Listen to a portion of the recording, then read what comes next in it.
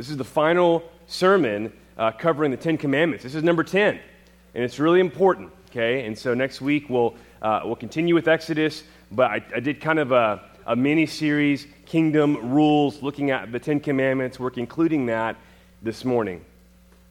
The title of my sermon is The Danger of Discontentment. The Danger of Discontentment. And here's the big idea. The key to Christian joy is being content in Christ. Amen?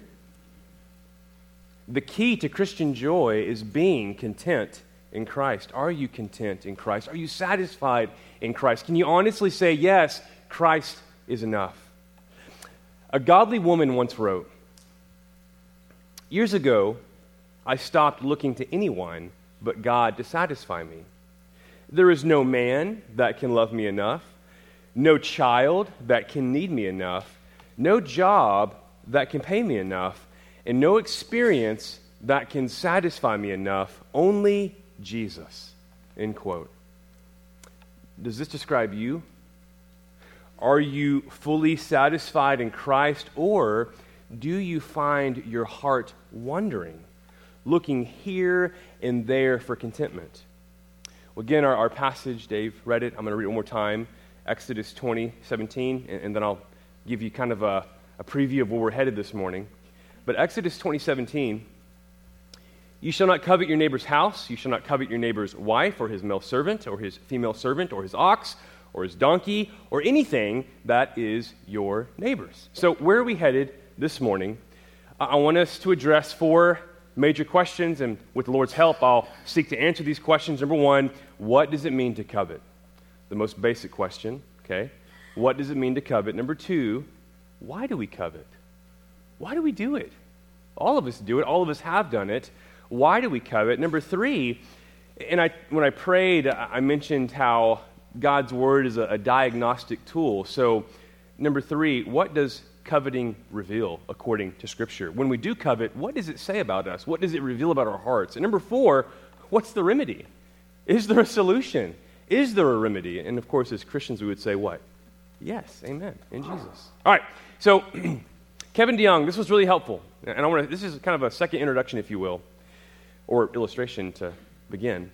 Kevin DeYoung, he paints several scenarios based on Exodus 20:17, and I want to ask the question, do any of these currently describe you? So the first part of the text, right, "You shall not covet your neighbor's house." Does this sound like you? I'm so tired of living in this neighborhood. We live in a dump. It must be nice to live somewhere so fancy and so well decorated. This is funny. Why can't I have that HGTV house? The second part of the commandment says, "You shall not covet your neighbor's wife." Wow, does this sound like you? Wow, she sure is beautiful.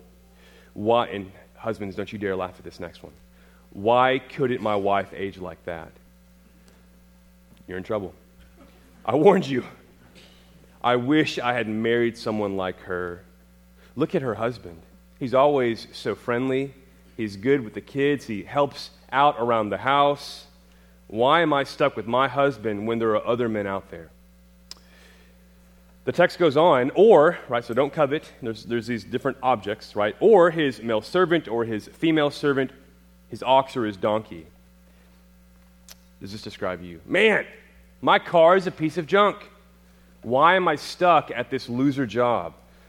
I wish my kids, now parents, do not laugh at this because your kids may be beside you. I wish my kids were more like their kids. And the last part of the 10th commandment, or anything that is your neighbor's. I wish I could be smart like him. My life would be so much better if I looked like her. I deserve that truck. He concludes, and this is important, there's nothing necessarily wrong with noticing what other people have, but most of us don't stop and notice so that we can give thanks to God for His blessings on others. We notice and then stop being thankful for all that God has given to us. That's coveting. So number 1, what does it mean to covet? What does it mean to covet? I tried, Dave, just a good mnemonic device for this Hebrew verb. The verb used here is chametz. And I thought, how amazing that we still covet as believers. Okay.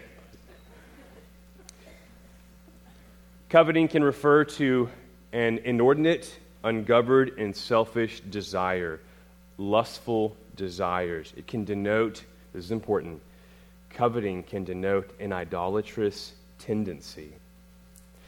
Now, this is important. The text doesn't say this. You shall not covet, stop. It doesn't end with that. There are objects mentioned, objects that follow the verb, don't covet. Don't covet what? Your neighbor's house, your neighbor's wife, servants, animals, or anything that is theirs. One brother says, and this is good, okay? We're going to be talking about, coveting can actually be used in a positive manner. Who's ever told someone, I covet your prayers? That's appropriate. Because the word covet can just mean I desire strongly. And when you say I covet your prayers, you're saying to that brother or sister, I desire strongly that you would pray for me. I need it right now. Good coveting or bad coveting? It's good. So this brother writes, much coveting, and I'll give you an example from Scripture, which will be helpful. Much coveting is permissible or even commendable as long as the thing being coveted is something a person should desire and not something that already belongs to someone else exclusively. So here's the example. For example, in Isaiah 53, we all know Isaiah 53, right? In Isaiah 53, verse 2, coveting is associated with the promised Messiah. We should covet, we should long for the promised Messiah. We should not desire those things that already belong to someone else because Christ is enough. We must covet or desire or find pleasure in Christ, in the things of Christ. I hope many of you, and if you don't know this verse, this would be a great one to commit to memory. Colossians 3:1. I would say Colossians 3:1-3. But hey, just focus on the Psalms right now and you'll get there. But Paul writes, if then you have been raised with Christ, seek the things that are above, where Christ is seated at the right hand of God. We sinfully, and again, we're going to be talking about sinful coveting today, desiring things that don't belong to us, things that others have, that thinking that goes, if I only had that, I'd be satisfied because Christ isn't enough. That is sinful coveting. We sinfully covet when we jealously desire what others have. Now, why is this so serious? I think, it's not murder, it's just this thing going on in my mind. Who is it hurting? Well, it's hurting you. It really is. It's hurting you. So what are the implications of this? It's more than just desiring what someone else has. Here it is. You ready? Coveting. Coveting is ignoring God's present blessings in one's own life and refusing to thank God when He blesses others. So you're not even thinking about how God has blessed you, right? If you're saved, you know the greatest blessing of all, forgiveness. Amen? And at the same time, if you're coveting, listen, I can't believe that God would bless that person with A, B, or C. Are you kidding me? Give thanks. You're an undeserving sinner just like them. Praise God for His grace in their lives. Do you see how dangerous this is? It is intentional, I believe, that this is the final of the 10 commandments. This is number 10, right, of the Big 10. To covet is to break the other 9. What? To covet is to break the other 9. Because, and I'm going to explain this, the 10 commandments can be summarized as what? Love God and love neighbor, right? The first half deals with mankind and his relationship with God. The second half, the horizontal, our relationships with one another. So to covet is to break the other 9. Let me explain. First, to covet is to refuse to love God as He deserves to be loved. Is that serious? Is it serious to refuse to love God as He deserves to be loved? Yes, but that's what coveting is. When we covet, we look to what others have and satisfy that rather than God. I need that. Christ is not enough. That is idolatry. That is so dangerous. Second, to covet is to refuse to love our neighbors as ourselves. Because to love is to sacrificially pursue the good of others. It's to rejoice when God does good to others. And it's to genuinely yearn for this. To covet, on the other hand, is to cringe when God does good to others. And to jealously wish it had been done to us instead. The covetous heart treats people as a means to an end, as pawns, to be used and abused for one's selfish means. The covetous heart says this: I want what you have, and I will destroy you, your reputation, our friendship, and whatever else gets in my way to have what you have. Oh, it's so dangerous. Next, coveting is first and foremost a sin of the mind. Our thoughts matter, amen? Our thoughts do matter. Every sinful action began as a thought. James 1, 14-15. But each person is tempted when he is lured and enticed by his own desire. Then, desire, when it has conceived, gives birth to what? To sin. And sin, when it is fully grown, brings forth death. So beware your thoughts. Our minds can quickly get us into trouble. We agree with that? Therefore, we must fix our thoughts, our minds on Christ and His Word, because every sinful action begins with a sinful thought. The good news is this: in Christ, we have a new mind. We have new Godward desires. According to Paul, we now have the mind of Christ. That's 1 Corinthians 2:16. Therefore, we must train our minds daily in the Word of God and seek to diligently bring our thoughts in line with Him. So the first question was, what does it mean to covet? We've answered that. Number two, why do we do it? Why do we do it, friends? Why do we covet? Where does coveting begin? It begins in the heart.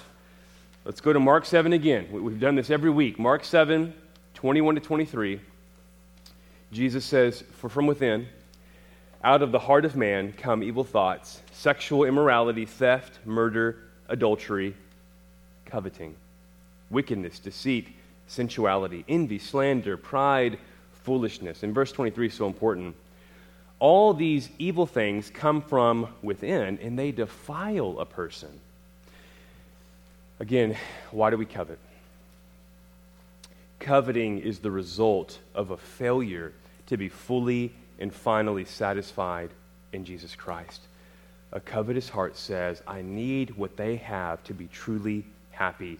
I need his house, his car, his wife even, to be fully satisfied. Here's why we covet. We covet because we have bought into a great big lie. We are naturally fools. I said it. And we foolishly believe that the key to happiness can be found in the accumulation of stuff, and especially the stuff of others. Why do we covet? I got 3 points here in your notes. Why do we do it? Why do we covet? Number one, and we're going to come back to these later, but number one, we have a resting problem. And by resting, I'm not saying, and maybe some of you do, I'm not saying a sleep problem. We have a resting problem. We either refuse to or forget to rest in the Lord's work of salvation and His gracious provision. Number two, why do we covet? We have a trust problem. We have a trust problem. We either refuse to or forget to trust in the Lord's perfect work of salvation to meet our greatest need, which is forgiveness of sin and reconciliation to God. Number three, and here's the big one. Why do we covet? We have a gratitude problem. We have a gratitude problem. We either refuse to or we forget to regularly give thanks to God for what He's accomplished through His Son, Jesus Christ. We are, by nature, ungrateful. Look around. We're all ungrateful. A failure, and if you want to write this down, it might be worth it. A failure to regularly give gratitude for the gospel opens the door to coveting. A failure to regularly give gratitude for the gospel opens the door to what? To coveting. Now, let's start with Israel. Why was this such a big deal for Israel, coveting? God saves his people, right? By grace. They didn't deserve it. He saves Israel, and then he gives him his word by which he means to rule over them. Amen? Okay, so this was intentional, that the Lord included this in the Decalogue, the Ten Commandments, for Israel at such a time as this. So why was coveting such a big deal for Israel? I guess I could ask the question, did they do it? Did they covet? Yeah, they sure did. Why it's such a big deal? Because they were called to trust the Lord, and they had every reason to. Every need had been provided for by the Lord time and time again. He'd saved them and provided for them. And yet, what did they do? They coveted. Let's look at just two examples. One in Exodus, and then we'll go forward a little bit in history. But Exodus 16, 2 and 3, and the whole congregation of the people of Israel grumbled. Grumbled. They grumbled against Moses and Aaron in the wilderness. And the people of Israel said to them, "Would that we have died by the hand of the Lord in the land of Egypt, when we sat by the meat pots and ate bread to the full. For you have brought us out into this wilderness to kill this whole assembly with hunger." And now let's go to 1 Samuel 8, 4 and 5. Then all the elders of Israel gathered together and came to Samuel at Ramah and said to him, "Behold, you're old." That's not very nice. Samuel, you're old. You're old, and this is serious. Your sons do not walk in your ways. Now appoint for us a king to judge us like all the nations. Okay, so what happened? Why this history of coveting in Israel? Why did they covet? Because they got their eyes off the Lord. Why do we covet? It happens when we get our eyes off the Lord. They looked, and I hope you were paying attention, okay? They looked in each instance, and there's multiple examples of this, but in the two that I provided, Israel, they looked to their circumstances and the circumstances of others rather than resting, trusting, and giving what? Thanks. Why is coveting such a big deal for the church? I shouldn't even have to say it, but I will, because it's good to be reminded. We have Christ. We have Christ. Listen, if you've trusted in Jesus, we have the hope of eternal life. And again, hope in our culture is one of those words. It's like, I really hope it rains today. That's not what the biblical word means. The Greek word, elpis, it means to know that you know. It denotes assurance. So when I say, according to Scripture, we hope, it's as good as done, baby.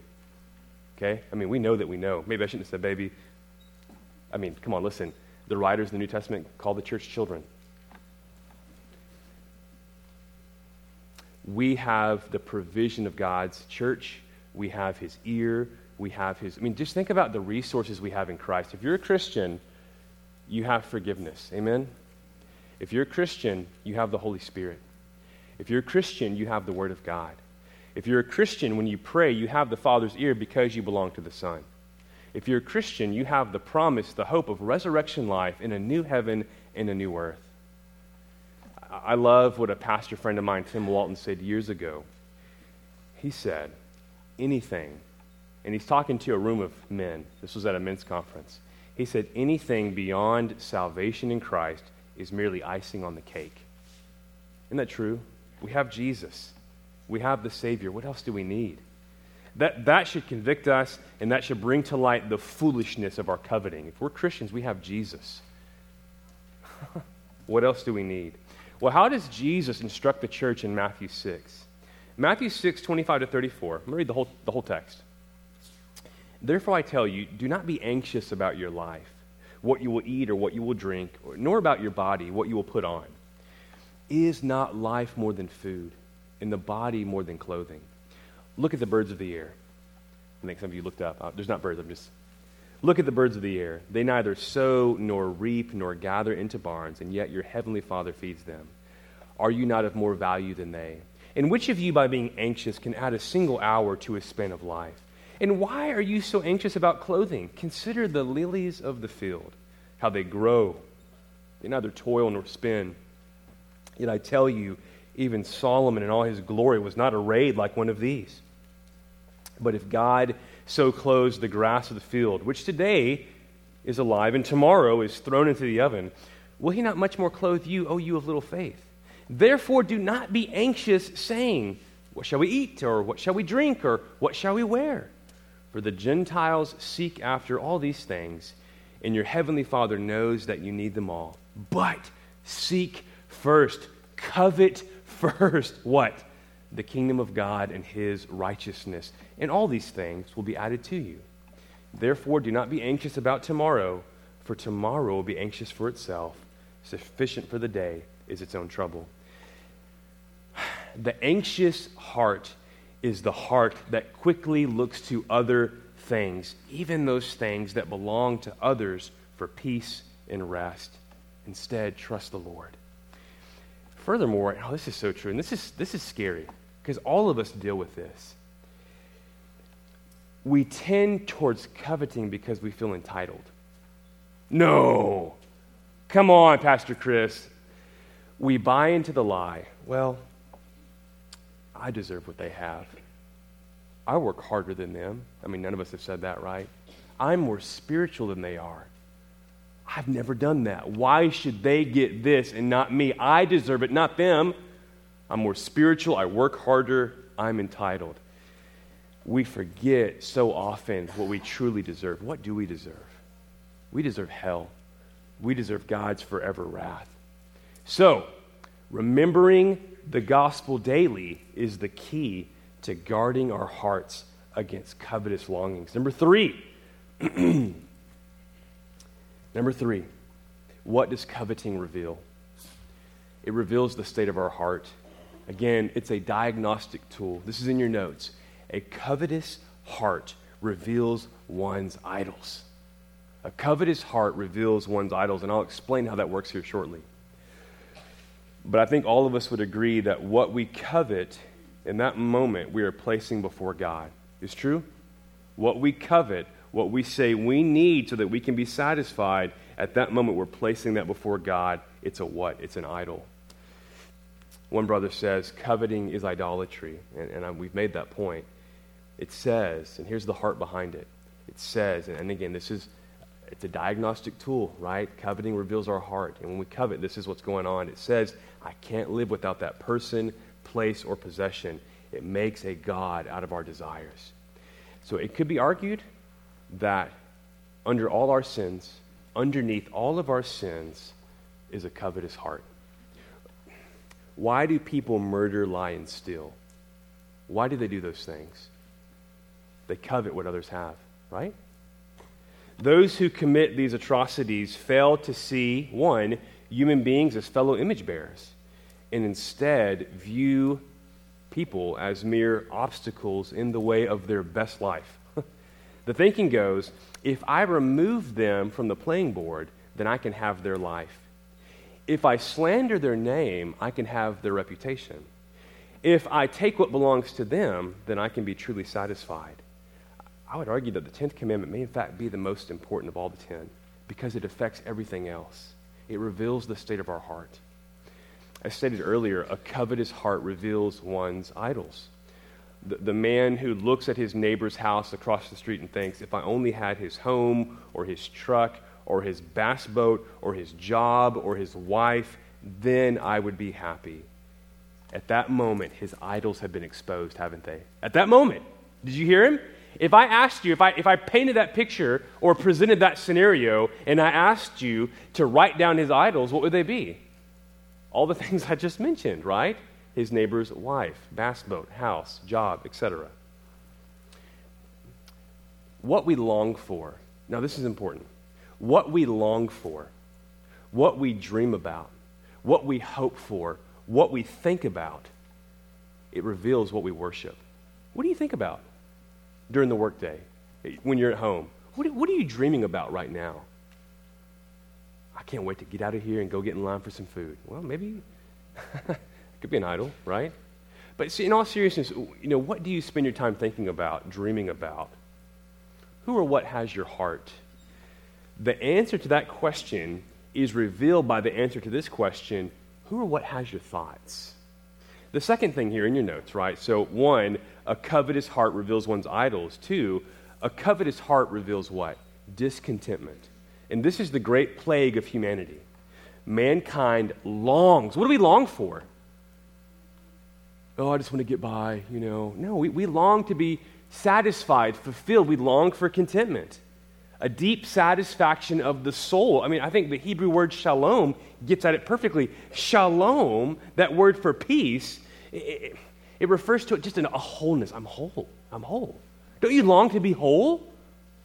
No, man, I kind of, want to just go through life unsatisfied, grasping. No, you want to be full. You want to be satisfied. You want to be content. All of us do. That's what the world longs for. But what's the problem? It looks for it in all the wrong places. Sadly, mankind's initial response because of sin is to look to the creation rather than the creator.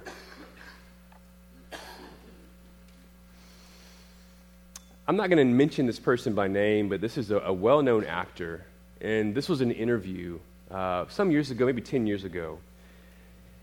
And here's the interview. This is what he said. Sometimes I feel like I'm living a meaningless life. I know I'm one of the luckiest dudes in America right now. I have a great house. My parents don't have to work. I've got money. I'm famous. But it could all change, man. It could go away. You never know. Now, in speaking about his insecurities, he explained it this way, and I thought was really revealing. This is what the actor said, the well-known actor said. I have no idea where this insecurity comes from, but it's like a God-sized hole. If I knew, I'd fill it, and I'd be on my way. No contentment, no satisfaction. There's a well-known pastor that I've had the opportunity to befriend, and he told me, I thought this was so fun, I've actually done this now, when he has a lot of boys, 4 boys. And he said, man, when my kids would argue in the back seat or whine, I would sing that well-known Rolling Stones song. You know what I'm talking about? I can't get no satisfaction. Like, come on, guys. Do you know that song? I'm not here endorsing the Rolling Stones. Please don't think that. But listen, here's why I share the lyrics, because this is how the world thinks without Christ.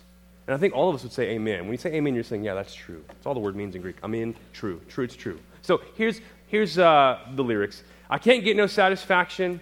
I can't get no satisfaction because I try and I try and I try and I try. I can't get no. I can't get no. This is the state of our world because of sin. This describes life without Jesus. Mankind desires what? Satisfaction. But because of sin, mankind looks for it in the wrong places. Only Christ. Only Jesus. John 14:6, Jesus said, I am the way, in the truth, in the life. No one comes to the Father except through me. Mankind will not be satisfied until it is satisfied in him. Amen? Now, the Bible, and I have like 15 passages, and I need to be selective here. The Bible warns against this time and time again. Let me give you a couple. This is Romans 1:22-25. Claiming to be wise, they became fools and exchanged the glory of the immortal God for images resembling mortal man and birds and animals and creeping things. Again, we look to the creation rather than the creator. One more. Oh, there's so many here. You can write these down quickly if you want to. 1 John 2:15-17. 1 John 2:15-17. I'm not going to read all these. They're all making the same point, that because of sin, we look for satisfaction in the things of the world rather than Christ. 1 Timothy 6:10. Ephesians 5:5. 1 Timothy 6:10, Ephesians 5:5, James 4:2-4. All right, let's answer the final question. What's the remedy? What's the remedy? You ready for this? Change your object. Change your object. Who should we covet? The Lord. In the things of the Lord. Matthew 6:33, I've already read it. Let me read it again. But seek first the kingdom of God and his righteousness, and all these things will be added to you. Jesus issues forth the same challenge to the rich young ruler in Mark 10. In Jesus, this is Mark 10:21. What a sad story. But it's revealing of our hearts. And Jesus, looking at him, the rich young ruler who came to Jesus Good teacher, what must I do to be saved, right? That was the inquiry. Jesus looked at him, loved him, I love that, and said to him, you lack one thing. Go sell all that you have and give it to the poor, and you will have treasure in heaven, and come, follow me. What was Jesus saying in that moment? Stop treasuring wealth. Stop coveting wealth. Stop looking to the world and the things of the world for satisfaction. Instead, treasure me. Treasure me. Desire me. Those things cannot satisfy, Jesus is saying. Only I can. Well, let's go back to those three things. Rest, trust, and give what? Give thanks. So rest in the Lord. What's the remedy to a covetous heart? Rest in the Lord. Rest in knowing that in Jesus alone is found peace and joy and eternal satisfaction, because by trusting in Jesus, our greatest need has been met: forgiveness of sin and reconciliation to God. That's everything. Jesus issues forth the invitation in Matthew 11, 28 to 30. Come to me, all who labor and are heavy laden, and I will give you rest. So rest in the Lord. Rest in his provision of salvation. Number two, trust in the Lord. Trust in the Lord for salvation. Trust in the Lord for your daily needs. As I just mentioned, in Christ, our greatest need has been met. If you confess with your mouth that Jesus is Lord and believe in your heart that God raised him from the dead, you shall be saved. Romans 10:9. Ephesians 2:8. For by grace you've been saved through faith. And this is not your own doing, it is the gift of God. Number three, give thanks to the Lord. What is the remedy to a covetous heart? Again, if coveting is tantamount to ingratitude, right? Because when you're coveting, what are you saying? I don't have enough to be thankful for. I'm not thankful for what I have. I'm not thankful for what they have. I need something else. What is the opposite of that? Giving thanks to who? To the Lord. If you get nothing else this morning, please get this. Surely you can get this. This one thing this morning. Gratitude is one of the greatest weapons for fending off a covetous heart. When we give thanks, we are looking to Christ and what he's done and what he's provided, rather than on what others have. Gratitude, let's call it gospel gratitude. Gratitude is refusing to look longingly at what others have, but rather rejoicing in who we are in Christ and what we have in Christ. Regularly take a spiritual inventory, reviewing all the blessings of life in Christ: forgiveness, new righteousness, the indwelling Spirit, the ministry of the Word, the church family, the promise of eternal life, and give what? Once you take that spiritual inventory, give what? Give thanks. And that is one of the greatest weapons for fending off a covetous heart. Amen? What does the Word tell us? The same thing. Psalm 107, verse 1. Oh, give thanks to the Lord, for he is good, for his steadfast love endures forever. Colossians 2, 6 and 7. Therefore, as you have received Christ Jesus the Lord, so walk in him, rooted and built up in him and established in the faith, just as you were taught, abounding in thanksgiving. So again, and I've said this before, if a lack of prayer conveys a lack of dependence on God. Because when you're not praying, you're saying, God, I got this, I don't need you, right? So if a lack of prayer conveys a lack of dependence on God, a lack of thanksgiving reveals a lack of gratitude to God, right? If you're not giving thanks, you're not, obviously what? You're not thankful. So, when tempted toward coveting, be quick to meditate on the gospel.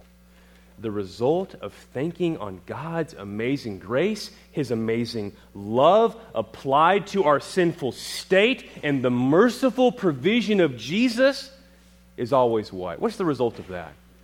Thanksgiving. So in sum, be content in the Lord. These are the marks of Christian contentment: rest, trust, and gratitude. What's the remedy to coveting? Oh, I had to go here. 1 Timothy 6:6. This is one of my favorite passages by Paul. He writes, "Godliness with contentment is great gain." Okay? Godliness with what? Contentment is great gain. Now, what reason do we have to be content? If we have Christ, we have everything we need. Amen? There's nothing else. Now, again, that sounds so simple, and maybe you would criticize Paul. Paul, it's just too simple. Be careful, because those words are inspired by the Spirit of God. It's God's word. It sounds simple, but according to God's word, this is the key to living a life pleasing to the Lord. Now, what does Paul not say? Paul does not say godliness plus, but rather godliness with. Now, this is cool.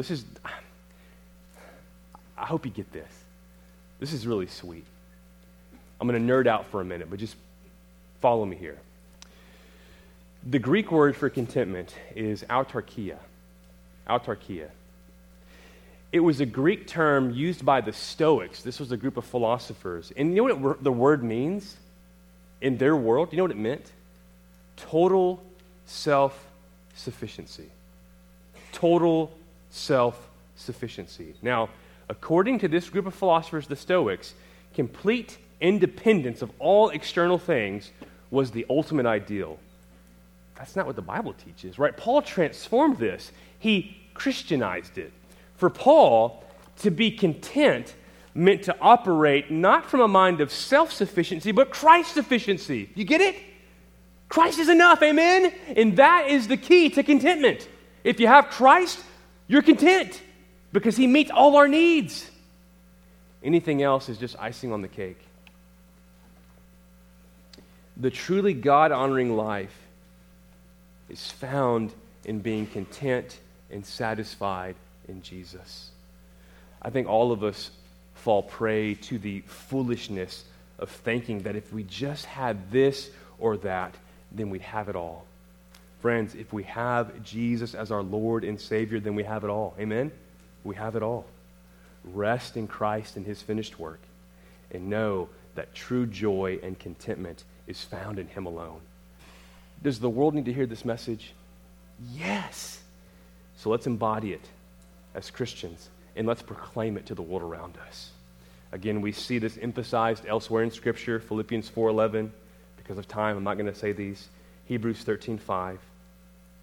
Finally, we must reorient our hearts and minds around the glory of God. Again, what is the remedy? What is the remedy, the solution to being on guard against a covetous heart?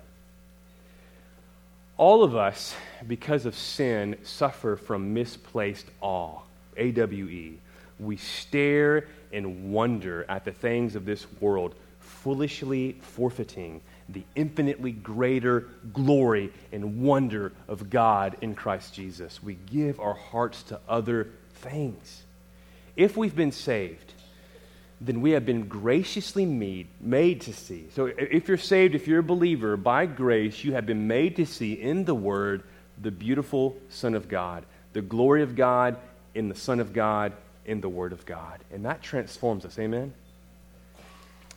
This is the key to overcoming a covetous heart, beholding Christ and his Word. Because when you do that, every day and every week, you see that nothing else compares. Everything else pales in light of the unsurpassing glory of King Jesus. Amen? We need that. We need to be reminded of how much better Jesus is. When you're holding up Christ and then you see that other spouse or that other house or that bass boat, you're like, oh my goodness, what am I thinking? Those things cannot satisfy, only Jesus. So keep going to the Word. And after that, keep going to the Word. And then when you're done with that, keep going to the Word to behold the glorious Son of God. How do we do that? We must daily go to the Word of God to behold the beauty of God and the Son of God. Because we know that the Spirit of God primarily works through the Word of God to bring our attention to the Son of God. Again, this is the key to overcoming a covetous heart. Behold Christ in his Word. Let me end with Paul's words, and then I'm going to ask 4 questions. Philippians 3, 8-11, Paul says, indeed, I count everything. Did he say some things? No, everything as lost. This is so good. Paul, I count everything as lost because of the surpassing worth of knowing Christ Jesus my Lord. Everything else I count as lost. It doesn't compare to who? To knowing Christ as my Lord. Paul says, for his sake, I have suffered the loss of all things and count them as rubbish. The Greek, poop. Let's be real, that's what the word means. It does. Waste. In order that I may gain Christ and be found in him, not having a righteousness of my own that comes from the law, but that which comes through faith in Christ, the righteousness from God that depends on faith. Paul's saying, listen, I count everything as lost because by knowing Christ, I'm now righteous. I'm now right with God. That's all I need. Everything else is waste compared to that. Now, don't go home and tell your wife and kids they're waste. That's not what Paul's saying. He's saying nothing else compares. Nothing else compares to Christ and what Christ has provided for his people. Hey, listen, if you've trusted in Jesus, you're now right with God. You have his righteousness applied to you. Amen? Don't you see how foolish coveting is? Why would we do it? How do we overcome it? Remembering the what? The gospel. Going to the what? And seeing how much more beautiful Jesus is than these things. Let me just give some questions. These are some, I included these in your handout. Just some, I want you to think about these today. Some diagnostic questions. Number one, and be honest with yourself, maybe talk to your spouse or a friend. Do you rejoice when the Lord blesses others? Is that your initial reaction? Man, I got the raise. I got this new schedule. I can be home more with my family. Oh, man, I wish I got that raise. I wish that was my schedule rather than, oh, praise God. I've been praying for you about that. Man, we're seeing God's faithfulness, his goodness. I mean, we know you don't deserve that. I don't either, but praise God for his goodness. Amen. So do you rejoice when the Lord blesses others? Is that your initial heart reflex? Number two, do you find your heart constantly wondering toward what others have? What do you spend most of your time thinking about? Number three, do you regularly practice thanksgiving? If not, I promise you, you are dealing with coveting. I promise you. If you're not giving thanks, you're probably groaning. You're angry. You feel like you're missing out because you're not being reminded of who Christ is and what he's done. Again, giving thanks, this is the best way to safeguard our hearts against coveting. And then number four, simple question, is Christ enough? You have to answer that question. Is Christ enough? Friends, repent today. All of us, repent today. Seek the Lord first and foremost. Amen? And seek accountability. Who needs help here? Hopefully all of us would acknowledge, I need help here. My mind and my thoughts wander towards what others have. Yeah, from time to time when the Lord blesses others, I don't initially give thanks. I wish it had been done to me or for me. I think I deserve it. I'm more spiritual. I work harder. That's coveting. It's not good. Remember Jesus. This is so good.